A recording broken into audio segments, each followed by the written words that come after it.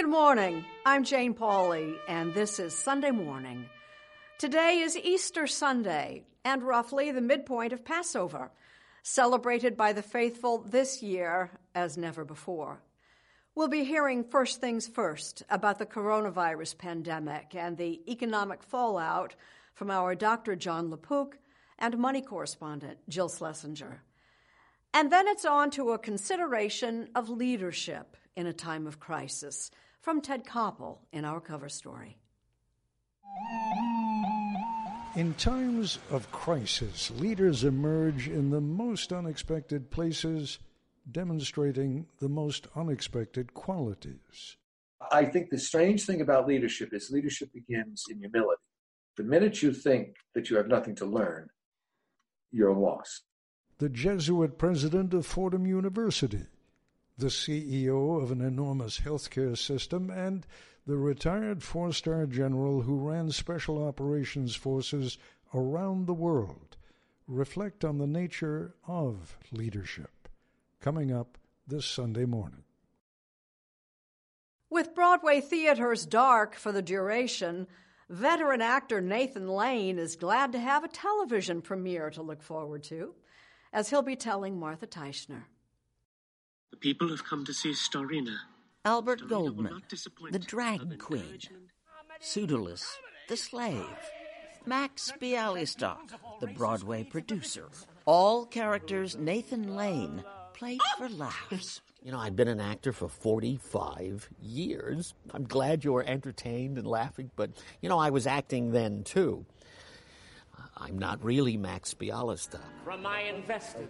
You're not? No. Nathan Lane, as you've never seen him. Later on Sunday morning. Remember the good old days when we could actually shake hands? Mo Rocca certainly does. Good night, John. It's a ritual we take for granted. I always hated a flabby handshake myself. And it's something we've all of a sudden had to learn not to do. Is it possible that the handshake is dead? The handshake is not dead. At least I hope not. The end of the handshake? Ahead on Sunday morning. With face masks in high demand, Lee Cowan provides a stitch in time. Connor Knighton offers a stay-at-home tour of our national parks. Rita Braver is our guide to museums online. Jim Gaffigan updates us on his family's life in quarantine. Plus thoughts for Easter and Passover from Cardinal Timothy Dolan and others. On this Sunday morning, April 12th, 2020. We'll be right back.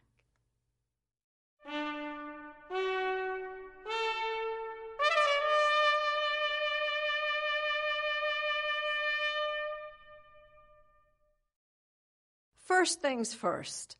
We heard all kinds of numbers about the coronavirus this past week, some hopeful, many disheartening. And then there's the toll on the economy. More than 6.5 million people added to the nation's jobless rolls last week. Dr. John LaPook and money correspondent Jill Schlesinger have been tracking the numbers. We begin with Dr. LaPook. We'd all love for there to be a miracle cure for COVID-19. And there are many talented researchers and pharmaceutical companies who are working around the clock to find an effective therapy. But as we do that, it's important that we embrace science. What do I mean by that? Take hydroxychloroquine, for example. Drug hydroxychloroquine has shown promise with coronavirus. It's been in the news a lot lately. That's the drug that's been used for decades to treat conditions like malaria or autoimmune diseases like lupus and rheumatoid arthritis. A few small studies have looked at whether it's also effective in treating COVID-19, and the results have been mixed. So with no proven therapies available, where does that leave health professionals like me? That's where science comes in. We've learned you need to do well-controlled, rigorous studies to figure out whether a drug works and whether the benefits outweigh the risks. But the clock is ticking and patients are dying, and doctors like me want to do something right now, before those clinical trials are completed. That's the friction between well-controlled studies and what's called empiric therapy, basically trying something to see if it works.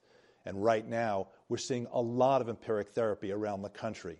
Clinicians are throwing the kitchen sink at COVID-19 because patients are so sick.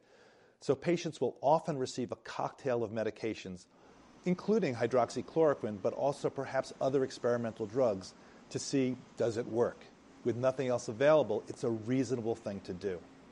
But as we do this, we must also do the best possible clinical trials. So we're relying on data, not belief. What's wrong with empiric therapy, especially if the patient is getting better? Well, the problem is you can't know whether a drug works unless you compare it to something else. That means seeing if patients who get the drug do better than those not getting it. And at what stage in the infection does it work the best? Mild illness, severe illness? Can it perhaps prevent infection in people who have been exposed to the virus? All those studies are going on right now. And as always, we have to be on the lookout for side effects. Hydroxychloroquine, for example, can rarely cause a serious irregular heartbeat in patients with autoimmune disease. It's only rare, but perhaps that risk will go up in patients who also are infected with COVID-19 and who are taking other medications. Well, it's likely that that risk can be significantly lowered by carefully monitoring those patients in a controlled study, by picking up the side effect early. Here's my bottom line. There are many potential therapies under development, and we're rooting for them all. The reality of treating very sick patients is that we clinicians want to try something, even if we're not sure it works. But this is no time to abandon the scientific method of doing careful research. And if we continue to embrace science, our best guesses just may morph into effective therapies. This is Jill Schlesinger with the growing financial disaster for small business owners.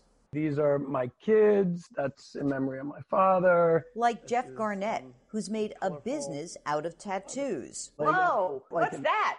This is like my animal section. So not putting tattoos on. Don't take your pants off. But taking them off. So I had other work here that I had removed. So I, as a customer, started looking at tattoo removal, and I just hated everything about it. So in 2012, he and his wife opened a laser tattoo removal shop and soon expanded to 6 locations with 8 employees in the New York area.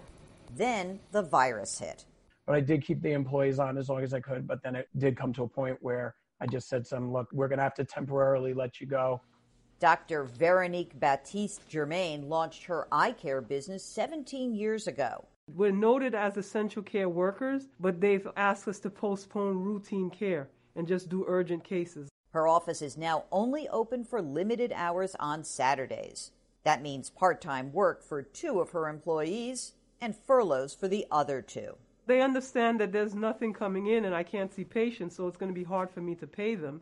And they also understand I have to pay rent. At the Nursery, a group of 6 Montessori child care centers in Florida and New York, they've gone from 150 students to just 6.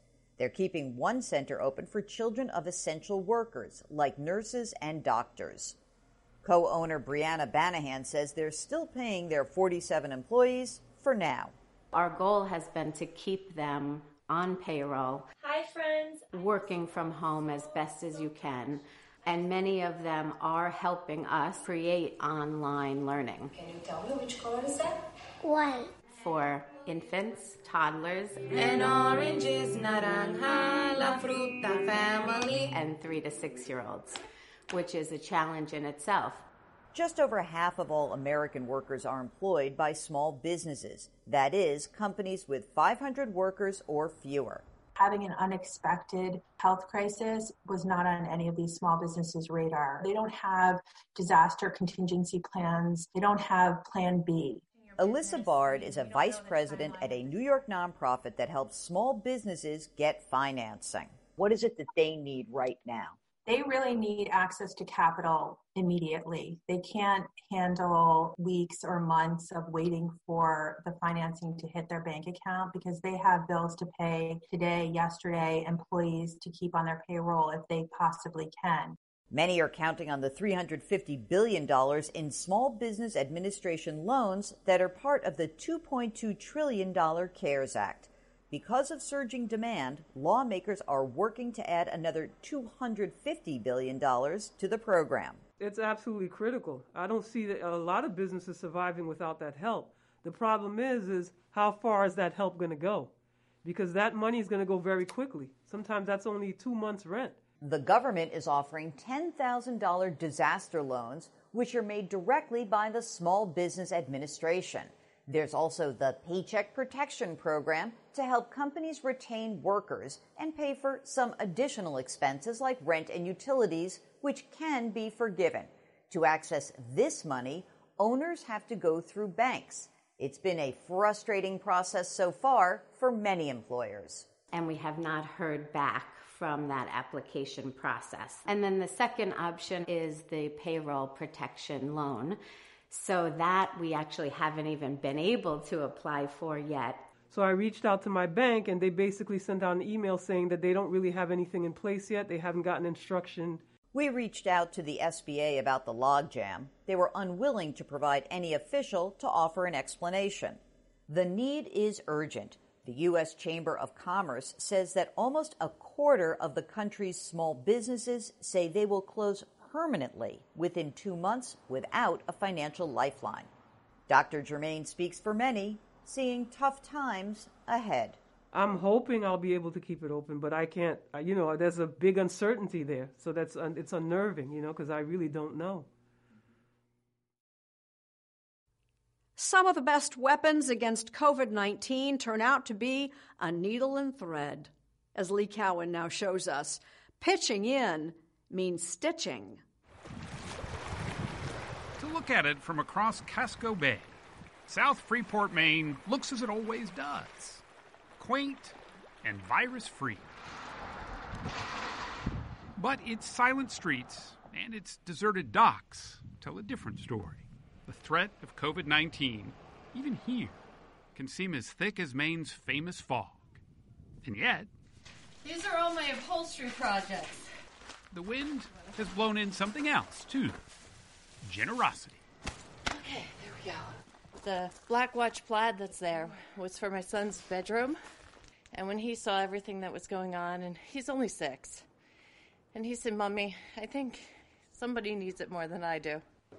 Bolts of fabric and other materials have been showing up here at North Sales, Maine. All right, that's great. Okay. Ever since word spread that owner Eric Baldwin was no longer stitching sails, but making masks instead. I came into the shop one morning, and there was a Ziploc baggie stuffed in the door with about 20 feet of elastic that someone had in their drawer, and they said, "We hope you can use this." He and his partner, Karen Haley, This is quite a bit. started making masks long before the CDC recommended wearing them. And now everyone wants to help, including one family that doesn't even know how to sew. She and her husband and daughter have been cutting out pieces at home, and I drop a bag off and trade another bag out of cut pieces. Cutting away. You. Keeping our social distance. In Middletown, New Jersey, Hope everybody's good. it takes a pretty good arm to deliver homemade masks. Just ask Sandy Magner. So this is my pineapple one. She started making them in her spare bedroom for chemotherapy patients who can't get their life-saving treatments without them. And you'd never sewed anything before? No. Can you see the confidence I have in myself? She had plenty of confidence in her community, too. I have had, even the strangest people donate money and fabric. Even my ex-husband gave me money for fabric. So everyone's pitching in. If defying an epidemic with needle and thread sounds familiar, well, it should. Remember the AIDS Memorial Quilt? It helped raise awareness and a lot of money, a few square feet at a time. During World War II, Uncle Sam's need was needles, knitting needles mostly. Knit for Victory campaigns were everywhere, with Eleanor Roosevelt helping set the example for that generation and perhaps today. Do you feel it's a responsibility? Absolutely, I feel it's a responsibility. It's a responsibility, and it's an honor. William Hardy is with Carhartt, a company more than a century old now that helped train Red Cross workers to cut fabric for garments and outfitted our troops during both World Wars. So World War I, we made the trousers for our soldiers. We move into World War II, and most people don't know we made the jungle suits for the Marines who fought in the Pacific Theater. Now they're back at it, making some 50,000 gowns and 2.5 million masks, all for a new kind of frontline warrior. It is emotional for me. Why is it so emotional? I just think it's our time. I think about the sacrifice of those men and women that we're losing every day. This is a way to save some of our folk today and also make those folks proud that gave us the opportunity years and years ago. For some clothing designers, though, this is brand new territory. 1,000 masks. Christian Siriano, the one-time Project Runway winner, has now made making masks his new reality. With retail stores shuttered almost indefinitely, storied brands like Ralph Lauren are galloping to the rescue too. How long do you think you guys are going to keep doing this? Well, we're not going to stop. There's no way to stop. No one wants to stop. So we'll keep doing this until the problem goes away. David Lauren, Ralph Lauren's son, is Chief Branding and Innovation Officer. It didn't matter where you worked in our company and at what level, people came together with so much compassion and so much empathy. We have designers and people in our stores literally started making masks on their own. Retooling the factory floors took just a week. There's so much willpower and so much good in the world. Everybody wants to support this and wants to do it fast. Even when the outbreak peaks, officials warn the demand for protective equipment will continue. Some wonder if it will ever cease. It just seems like it's going to be very strange if things, ever get back to normal. What's the new normal going to be? Hopefully it's one that doesn't forget that in the worst of times, the best of us comes out. If we're helping anybody in the community or making anybody feel better by either donating their time or just feeling like they're contributing in some way, I think that makes us all feel better. Deep into a crisis so many are comparing to war, what is the leadership our nation needs? Our Sunday morning cover story comes from senior contributor Ted Koppel. Governor, it's great to see you. Stanley McChrystal is a retired four-star general. Okay, let's talk about where we are now. Who, toward the end of his Army career, led the Joint Special Operations Command, Army Rangers, Navy SEALs, Delta Force, 7,500 of the most highly trained and lethal warriors in the U.S. military. I think leaders have got to be brutally honest with themselves about what the real situation is and what they're trying to do. But then I think they have to be extraordinarily candid with their followers. One, it's a sign of respect. And two, it's just essential for long-term effectiveness. Our adversary now is this virus. Dr. Penny Wheeler is a gynecologist and obstetrician who now runs Allina Health with its 11 hospitals and more than 90 clinics throughout Minnesota and western Wisconsin. As president and CEO, Dr. Wheeler oversees a staff of more than 29,000 employees. My job is to try to learn from them and get barriers that are creating barriers to their care or their growth out of the way. That's how I approach leadership. I sure hope I'm not a pain in the butt. Here at Fordham, there is no I or me. Father Joseph McShane is a Jesuit priest and the president of Fordham University in New York. In normal times, he'd be getting ready to preside over commencement ceremonies. These clearly are not normal times. What more can we do? How can we be more present in a moment which doesn't allow us to be present physically? How can we be present to our people? They may have little in common in terms of background and training, but each of them, warrior, doctor, and priest, is an accomplished leader. What do you think are the most important elements of leadership? That's a tough question. I think you have to begin with self-knowledge. Number two, you have to know what your priorities are. Number three, you have to be wise enough to ask for advice. And four, you have to be humble enough to accept it. And if you are able to do those, you'll be a leader. Good leader, maybe. Great leader, possibly. First of all, don't be in denial of what the true situation was and get the information from every vantage point you possibly can. The second would be learn as much as you can from the people who are the closest to the work. They will help guide your choices and decisions, and there's genius that exists out there that you need to listen to. The third is, collaborate as much as you can with others. Communicate. I think first you have to care. You can pretend you care about the organization, the mission, and the people, but if it's not true, over time it will come out, and there will be a difference between what you say and what you do. I had a really bright lady come to my class at Yale teaching, and she gave me a quote I still use. She said, "People will forgive you for not being the leader you should be, but they won't forgive you for not being the leader you claim to be." So you got to be genuine. There are really two viruses abroad in this country. The one is COVID-19 and the other is fear. And the fear can be almost as damaging as the disease.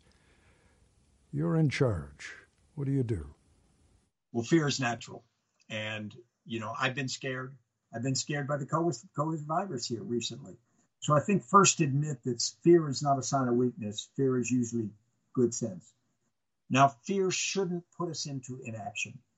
What fear should do is it should be a motivator. It should be something that causes us to be more cautious, but not slower in the way we operate. I had a doctor, Mr. Koppel, say that fear is an ailment too. Fear is an ailment. And what we want to do right now is do what we do best, which is to care compassionately with our expertise for the lives of others. There's a mentor of mine who once said that I think healthcare is more about love than anything else. If you learn of some bad news, if you learn that things that you were expecting, let's say deliveries are not going to come, or if you learn something about the disease which is bad news, do you share it or do you hide it? No, I think it's really important to be able to be as open about these things as you possibly can, appropriately contextualizing them for what it is. But we're trying to be very, very open about what we're seeing in the community, what our worries are in terms of having adequate protective equipment and equipment to care, adequate spaces to care for a surge that's anticipated. We need to share that. It's not to be an alarmist. If people experiencing something that is totally different from what you've said before, the trust factor goes down significantly. Let me take you back to your military days when you were running Special Operations Forces. You would send these men and women out often on very, very dangerous missions. To what degree would you feel obliged to tell them the truth about the level of danger that they were heading into? Complete. On a personal level, I grew up in the community, so I had a personal commitment to them as individuals. But as a leader, I knew that if I was not honest, if I was not straightforward, I put them in harm's way, and pretty quickly they would figure out that what I had told them was incorrect, or at least understated. They'd lose faith in me. Leaders, says General McChrystal, have got to stand up. And what I mean by that is when it gets hard, when it gets morally questionable, when it gets physically dangerous, when it gets anything that tests the organization, the leader's got to stand up.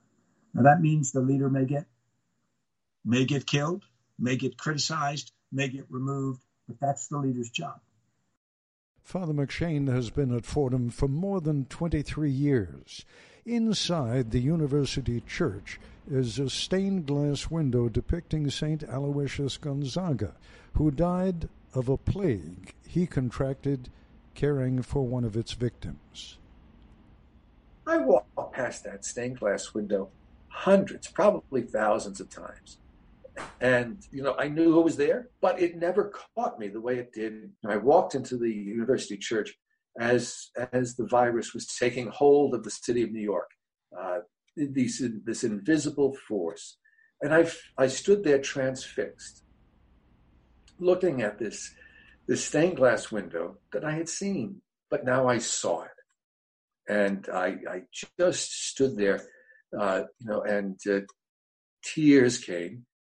Father McShane has been sending out weekly messages to the greater Fordham family in which he sometimes reveals his own sadness and his own fears. It was, I suggested, as though he was saying, I'm no different from the rest of you. Ted, that's exactly right. I have the same joys and sorrows that they have, the same concerns, the same fears. And yet, in this very complicated moment of peril, but also of great goodness, there's great goodness that's showing itself now among the American people and people all over the world. Great heroism, great love. Dr. Wheeler also finds a spark of hope glimmering within the pandemic. We're never really going to be quite the same after this, are we? No, I don't think we're going to be quite the same. I wonder sometimes if maybe a new greatest generation will be born. That's my greatest hope, is that out of this and out of the collective we and what we will accomplish and go through together, that something new will be born. And that's hope renewed. A reminder that while we're all homebound, check out our Sunday morning website and stay with CBS News for the latest on this always changing coronavirus pandemic. Some 850 million people visit our nation's museums in an ordinary year. This being no ordinary year, Rita Braver reminds us there is an alternative. Museums have always been a way to escape the pressures of daily life. Yet, just as we really need them, they're closed. Except, thank goodness, online. Well, it's a whole new world. You can use your mouse and zoom in really close and look at fine details of paintings. You can find out lots of written information. A lot of museums, you can take a tour of an exhibition or through galleries. We had a socially distanced chat outside the National Gallery of Art in Washington with director Kaywin Feldman, but no chance to visit the blockbuster exhibit inside. It must be hard for you not to be able to have visitors come in and see this exhibit. It really is a heartbreak because our curators spent years and years working on this exhibition that we've done with the Musée d'Orsay of Degas at the Opera. And yet we've put it all online so visitors can take a virtual tour. It's not the same as the real thing, but it's pretty darn close. In fact, armchair surfing across all sorts of media is so easy that museums across the country are seeing a huge surge in online traffic. Since today's Easter Sunday, take a peek at this gorgeous collection of Fabergé Easter eggs. Or check out the National Museum of African American History and Culture's Instagram feed. Sculpture is an art form. It's a picture by Modigliani. You can even watch a curator give a talk about a favorite painting right from her home. Now, this work was made in 1918. Art lovers around the world are taking advantage of being stuck at home by recreating their own versions of masterpieces, having fun with just about any artist you can think of. Vermeer's Girl with a Pearl Earring will never be the same. It's about creative expression, it's about humor, and it's about a reminder that we're all in this together. Without human guests, aquariums have new tourists. Penguins parade in Chicago, while puppies prance in Atlanta. You can even go on safari from home. We have 6 meerkats living here at the Cincinnati Zoo. The one up here closest to you right now, his name is Mark. He is very smart, he's great at training, and he's very greedy about bugs. Well, the mustache and the hat don't hurt. And there are new social media stars. With the rest of the staff gone from the National Cowboy and Western Heritage Museum in Oklahoma City, The chief of security, who goes by #TheCowboy, has become a Twitter sensation. What's that been like for you? That's unreal. I mean, none of us expected it to be where it is right now. Folks just can't get enough of his homespun posts like, "These boots were made for riding, and that's just what they'll do." Or, "Don't think she likes coffee. Probably because she's a sculptor." Why do you think people like this so much? I honestly don't know. I think it's just a good positive thing to do right now. Plus, it shows off what we have here. Still, even while offering us respite at home, many museums, small and large, are starting to struggle financially. Case in point, New York's Metropolitan Museum of Art had to cancel its star-studded Costume Institute fundraiser and says it will lose $100 million this year. But crises have often inspired great art. Dorothea Lange's moving photos of the Great Depression, Edward Hopper's Nighthawks, painted soon after the bombing of Pearl Harbor, Keith Haring's response to AIDS, and Kaywin Feldman of the National Gallery of Art believes in these troubled times, people can get tangible comfort from art. We stop worrying about our everyday problems and the things close to us, and we realize we're part of the human condition. Terrifying as this pandemic may be, it's not without precedent. Former Secretary of State Madeleine Albright is author of the new book, Hell and Other Destinations, and has thoughts for us. A quarter of a century ago, when I was in the government, the HIV/AIDS pandemic swept through much of the world. Medical facilities were overwhelmed. Average life expectancy in some countries dropped by 40%. As Secretary of State, I met in Africa with women who'd been infected by men who refused to admit they had the disease. I held infants who had just been born, but who were already dying. I exhorted opinion leaders to help, but was told by some that it was the victims who were to blame. Then gradually, people started listening to what public health experts had to say. The private sector mobilized. Governments, including that of the United States, commenced to lead. Today, AIDS is still a serious problem, but no longer a mortal threat to civilization. The coronavirus presents a unique set of challenges, but the answers are similar.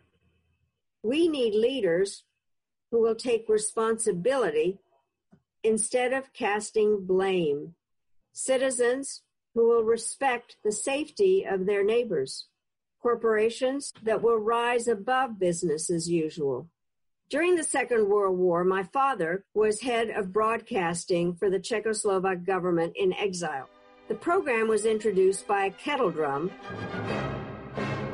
playing the first note of Beethoven's Fifth Symphony. Da-da-da-doom. Morse code for the letter V, the Allied symbol for victory.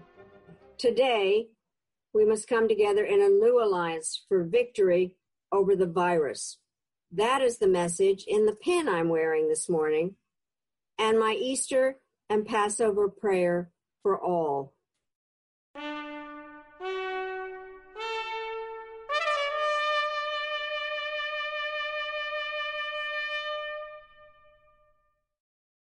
In this era of social distancing, Mo Rocca says the simple handshake is becoming a distant memory. Mr. Stokowski! Mr. Stokowski! Just wanted to offer my congratulations, sir. It's a ritual we take for granted. This is my dad. When we say hello. Oh, how are you? Good night, Ray. When we say goodbye. Good night, John.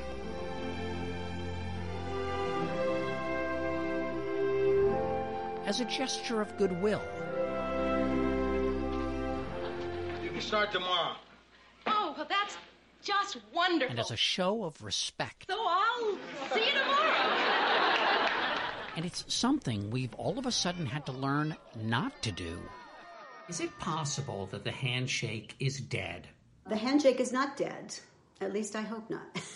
It's on hold temporarily until the world is well again.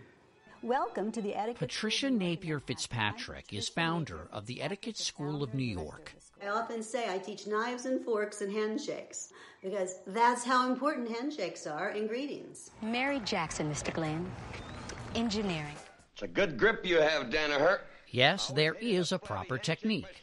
One simply extends one's right arm toward the other person, gripping web to web, and you shake from the elbow, 1, 2 smooth pumps, holding firmly, but not a bone crusher and not a limp noodle. I once read about little-remembered President Benjamin Harrison of the late 19th century. A critic of his said he had a handshake like a wilted petunia. Oh, my.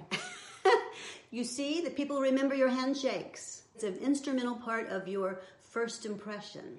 It's just a very primal sort of a connection, very emotional. David Givens is an anthropologist with Gonzaga University in Spokane, Washington. He says the handshake reaches back 60 million years.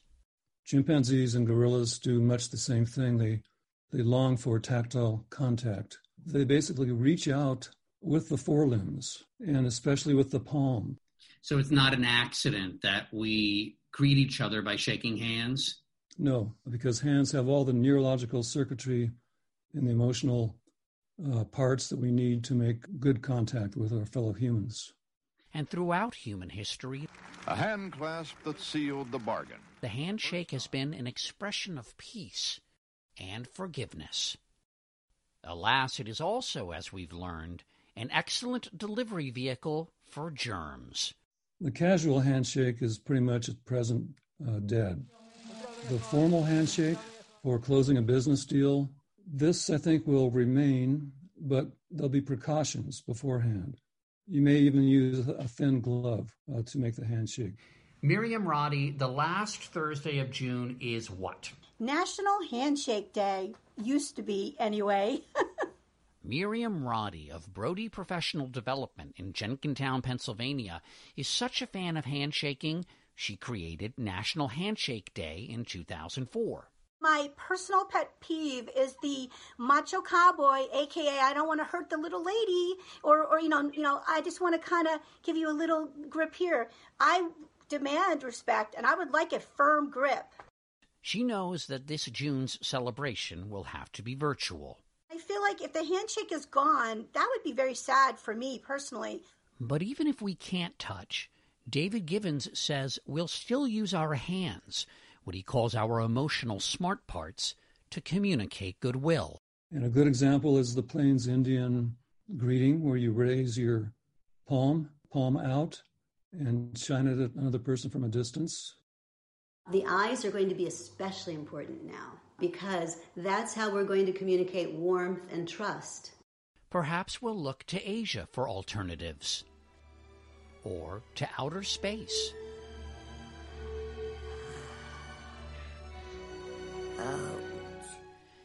And await the day when we can once again join hands with our fellow man and woman.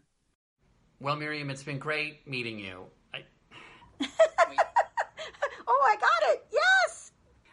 I feel you. I let go because it was a little too long, but yes, that was good. That was good. 4 weeks into family quarantine, and Jim Gaffigan is still learning the ropes. Hi, I'm Jim Gaffigan, and I used to do stand-up comedy. I used to write, and I also did some acting. But now, I'm a professional shut-in, living with my wife and 5 children in our New York City apartment.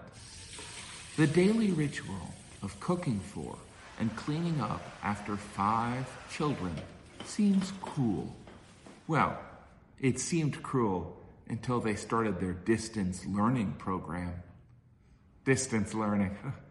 How do I say this without cursing? I'm going to remind you, I've made comments on a lot of your work. Go back and check. If you've never heard of distance learning, that means you probably don't have children, or you're a worse parent than I am. You can also write you can also say ching in 2 sentences, right? Like, what ching? For students, they get to go to school, but don't get to be with their friends. For teachers, they get to teach, but only to a screen. Just write a message to me and I will get back to you. And for parents, we get to fail at tech support and class monitor. I can't hear anyone. I can't hear anyone. I can't hear anyone, though. All right, that's all right.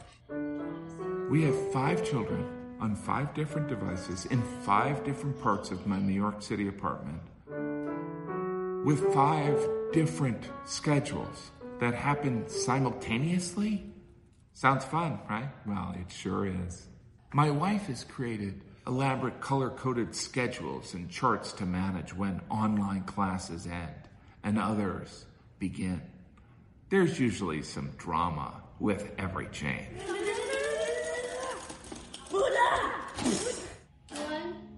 The great irony of distance learning is that it occurs on screens. Make sure that middle finger's all the way up. Screens, the great enemy of parents. Parents are always trying to get the screens away from their children. But during quarantine and during distance learning, you give them the screens. And then you take them, and then you give them, and then you take them. It's fun. It's fun. If you don't know what it's like to take a screen from a child, just imagine you're trying to convince an addict to go to rehab. What are you doing? Nothing, I was just looking at it. It's not time. My wife and I just finally caved and bought a steel charging contraption that locks away the screens. Now that may seem extreme, but we've only had to change the combination twice this week. I guess the point I'm saying here on Easter is we're having fun. Be safe, everyone. In this very different time, Nathan Lane is doing something different. He's playing a detective on TV and talking with our Martha Teichner. Hi, Martha. How do we say hello in this the is- era there you go. of... It's like we're- The awkwardness was just beginning when we sat down last month with Nathan Lane. Are we far enough away? I hope so. I really hope so. A Broadway star, for once happy not to be on Broadway, with all the theaters closed. I bet you're glad you've got a TV show right now. Sure. I mean, and that we finished it, that we did our entire season. It's a wicked world. The 10-part series, Penny Dreadful City of Angels, premieres April 26th on Showtime, part of Viacom CBS. It's a noir murder mystery, tinged with the supernatural. Vanderhoff himself. Nathan Lane's character? He appears to be one thing, which is this sardonic, tough-talking, classic sort of Raymond Chandler-esque character, and yet he's a tortured soul. Maybe it's Pachuco's. A longtime police detective in 1938 Los Angeles.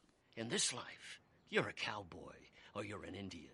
What was happening in L.A. in 1938, there are these parallels, the persecution of the Latino community, and in the case of Los Angeles, the Nazi infiltration. Hitler thought Los Angeles would make a great base of operations, but Nazi infiltration was nationwide. He's my prisoner. Nathan Lane, at 64, is grateful for the chance to try something new. I'm feeling like, at this point, the gods looked down on me and said, you know what? Let's let them have this. What do you want me to do? Dress and drag and do the hula? Wow! I don't think we'll be seeing any more of that. Lane is, after all, best known for being funny. I've always thought of you as being like my Sons. Sons? I was going to say brothers. It's like a house of pain. A comedy? Wander through his career, you can't help but laugh. I was adorable once, young and full of hope. Now, look at me. I'm this short, fat, insecure, middle-aged thing. He was poignant and funny as a gay man in The Birdcage with Robin Williams. Now there's an idiotic issue. Gays in the military. I mean, those haircuts, those uniforms, who cares? It took Lane nearly 3 years after Birdcage to come out publicly. I came up in a different generation, and that whole feeling of making a big statement about it, I was never comfortable with. And selfishly, there was a part of me that thought, I'd finally gotten to this point where I'm playing the lead, one of the leads in a film, in a big movie, and if I say this, will that destroy all of that? Does it all go away? So I wish I had been braver, but you can only do what you can do at the time.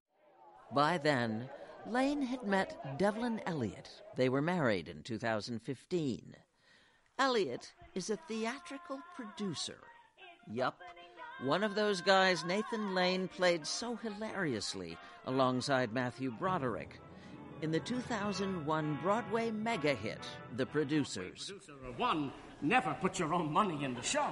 And two? Never put your own money in the show! It was a hard act to follow because they just want you to keep doing the same thing. Blanche used to say, "What time do you want dinner?"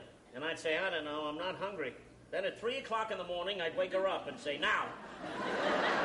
And people expect you to be funny. Yes, yes.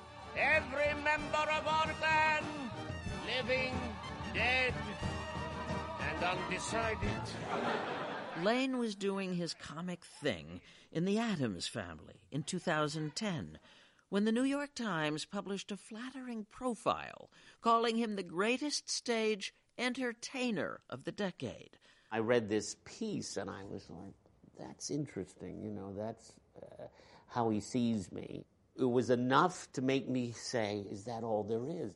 I feel like I have a lot more to offer as an actor. So he pitched himself for the lead in Eugene O'Neill's tragedy, The Iceman Cometh. It's exactly those damn tomorrow dreams which keep you from making peace with yourself. Say it, I mean it. Say, Roy Cohn, you are a homosexual. In a 2018 revival of the AIDS play Angels in America. And I will proceed systematically to destroy your reputation and your practice and your career. Lane was lawyer to the powerful Roy Cohn, hated for his part in the 1950s Red Scare. Does someone who is known for being likable find it difficult to leap into a role playing somebody who is so reviled? No, I love that. I love being unlikable. That role, it's a gift. So, too, how he sees his roles in plays by his friend and mentor, Terrence McNally. Even a boyfriend, if I had one, which I don't! Who wrote about gay life and the AIDS plague. It was such a monumental part of my life. When McNally died of coronavirus last month, Lane asked if he could add his thoughts. It's awful that, for someone, I think someone else said, for someone who survived another plague to have been brought down by this is just horrific. And it's really, but it's about remembering him at this moment and his work. As for his own work, Nathan Lane's very first Broadway show was Present Laughter in 1982. Its star was George C. Scott, who years later offered him this wisdom. I hadn't seen him in a long time, and he said, do you love it? Do you still love it? I said, well, love what? And he said, acting. I said, yes, I do. And he said, good. Don't ever lose that. Do you still love it? I do, with all my heart. A journey through all our national parks is pretty much out of the question right now. allow Connor Knighton to suggest a plan B. April is typically one of the busiest months of the year at Joshua Tree National Park. Not this April. On April 1st, Joshua Tree closed to the public as national parks all across the country have shut their gates. Basically, we could not guarantee that the people inside the park were going to be safe because they kept on congregating in such large numbers. David Smith is the superintendent at Joshua Tree, a park that's nearly 800,000 acres. But, as we've been seeing at parks across the country, people still want to hike the popular trails. This was the scene at now-closed Zion National Park just a few weeks ago. In addition, many of our most spectacular parks are near some of our most vulnerable towns. It's a 17-bed hospital with 0 ICU rooms. Braden Bradford is the director of the Southeast Utah Health Department. He pleaded with the Park Service to please close Canyonlands and Arches so that visitors wouldn't overwhelm Moab's small hospital. We love you all, but now is not the time. Taking that road trip to enjoy America's best idea just isn't the best idea right now. 4 years ago, I took the mother of all road trips. I visited every national park in the country. But while I was out there on the trail, I discovered there are a surprising number of ways you can enjoy the great outdoors indoors. When I visited Colorado's Great Sand Dunes National Park, measured to be one of the quietest places in the entire country, the two things that affect sound levels. Scientist Kurt Fristrup mentioned that his team had also been collecting some of their favorite noises. We try to capture a greatest hits, sort of albums of all the unusual or particularly significant or interesting sounds that we get in parks. Go to nps.gov/sound and you can hear some of those greatest hits. You can listen to a coyote giving chase, thunderstorm at Big Bend, or just cue up the curated Park Tracks mix when you need to calm down in between conference calls. When I visited Alaska's Kenai Fjords National Park, I hung out with Ranger Fiona North. And now you can do the same thing. Thanks to Google's Arts and Culture project, you can follow Ranger North deep down into a glacial crevasse. But very few people get to come up here and walk out onto the ice. Now is also the perfect time to delve into the fascinating histories of our parks. For example, if COVID-19 had occurred back in 1919, a doctor would have most likely recommended treating the virus with a bath down in Arkansas. Online, you can read about how the water at Hot Springs National Park was once thought to cure everything from rheumatism to syphilis. At several of the parks, including Joshua Tree, rangers like Sarah Jane Pepper are offering Skype field trips for students. Its spines aren't hard and woody yet. I can pet it. It's really soft. Our parks are giant classrooms. I hope that you guys have a great rest of your day and come visit us for real someday once the park gets opened again. Sometimes it can be comforting just to be reminded that these places are still out there. That's why so many of our Sunday morning moments of nature come from the national parks. My new book, Leave Only Footprints, is about the powerful impact the parks had on my own life. While writing it, I frequently found inspiration in the words of writer John Muir, who argued that wildness is a necessity. Going to the mountains is going home. For now, I am staying parked inside, like we all should be. But when this is all past, I can't tell you how excited I'm going to be to get out of the house and head home.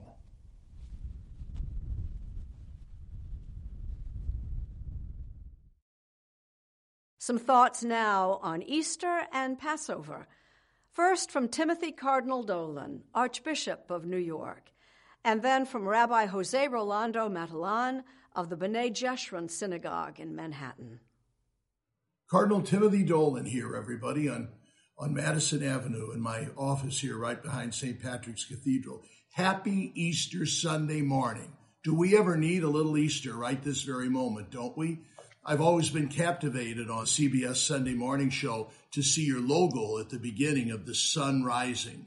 And we celebrate today the sun rising, giving us the hope and confidence that every new day does. But today, for us Christians, we celebrate that the Son, S-O-N, the only begotten Son of God, our Lord and Savior Jesus Christ, has risen to new life and invites us to share in that gift of resurrection. To our Jewish neighbors, thank you for reminding us that God can bring liberation and hope and promise out of plagues, as he did for you during the Passover in Egypt. To those of you who might not have any faith at all, still let's rejoice in spring as we see the new life as spring, the sun, conquers the death and the chill of winter. And to you and me who are Christians, let's thanks be to God that at a moment of trial in our beloved communities, in our country, and indeed on this planet that we call our earthly home, in this moment of admitted darkness and trauma, we have the hope and the confidence of new life in the resurrection of the Son of God. A blessed Easter, everybody. This week, Jews around the world are celebrating the sacred holiday of Passover, which commemorates the liberation of our ancestors from slavery and oppression in ancient Egypt. Egypt is called Mitzrayim in Hebrew, which means the narrow place, the place of constriction and confinement. Because of the coronavirus pandemic, millions and millions of us around the world now find ourselves in a narrow place. We are confined, afraid, and anguished in the face of this deadly disease. The Torah tells us that right before our ancestors fled Egypt, families and neighbors came together in the dark of night to share the sacrificial Paschal lamb. They all came out of their isolation and self-centeredness, and they experienced the power of loving community, which is what we relive each year at the Passover Seder table. Today, for all of us, Jewish or not, there is an important call here. In spite of our forced isolation, it is a time for us to extend ourselves, to reach out in solidarity and care for one another, to do whatever we can to see that healing and liberation will come to us soon. And when we are liberated, when we return to the streets, to our workplaces, and to one another, I pray it be with a new awareness and appreciation for just how extraordinary normal life is, with greater appreciation for the blessing of our extended families, our friends, and our neighbors. I hope this happens soon for all of us in safety and health. Happy holiday. Thoughts from Rabbi Jose Rolando Matalan and Timothy Cardinal Dolan. I'm Jane Pauley. Please stay safe and join us when our trumpet sounds again next Sunday morning.